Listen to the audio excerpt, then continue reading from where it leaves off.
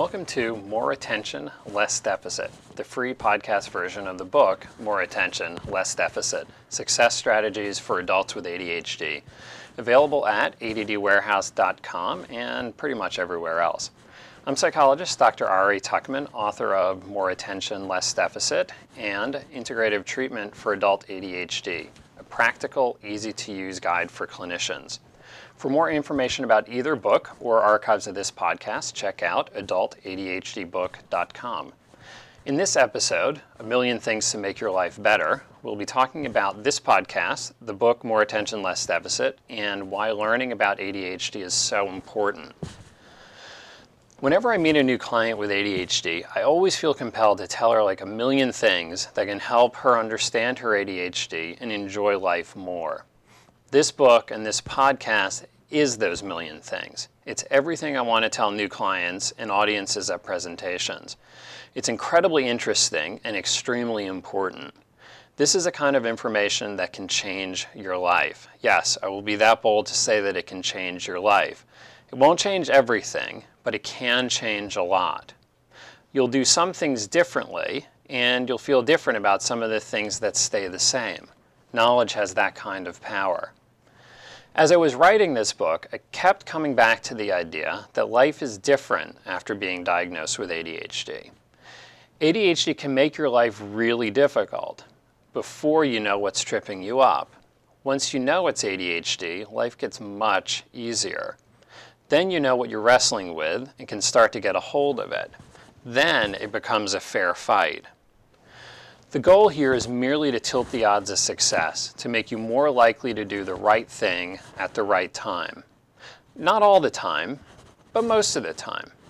Not perfect, but better. ADHD takes away your ability to be consistent, so the information and strategies in this book and in this podcast are here to give you back some of that consistency.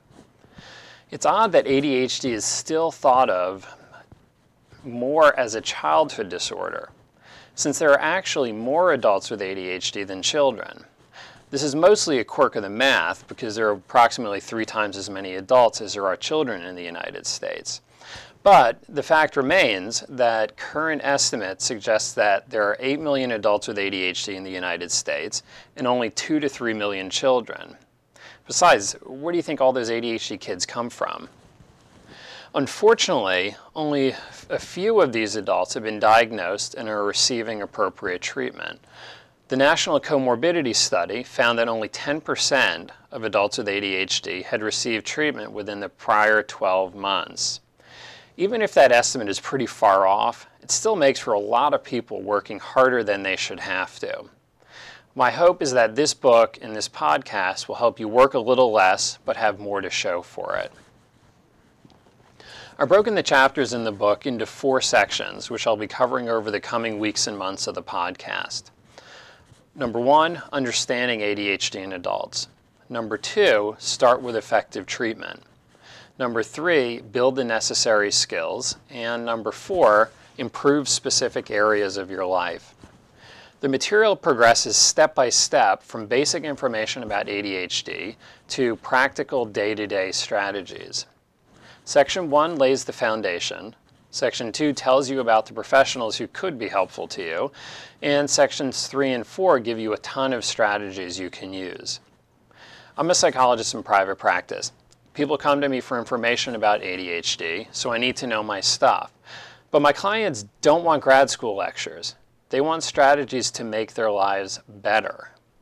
Balancing these two has given me the 2 guiding principles for writing this book and for the information included in this podcast. First, scientifically accurate. The information I present comes from research and clinical experience. Accurate information is more helpful. And number 2, totally practical. You're not reading the book or listening to this podcast because you think ADHD is interesting. You want practical strategies to make your life better. I found that there just weren't enough books that struck that right balance between these 2 goals. Some of them contained too much information that I was frankly skeptical about, whereas the academic books don't explain to readers how to apply the information in daily life. So this is the book that Goldilocks would pick. Not too fluffy, not too dense, but just right.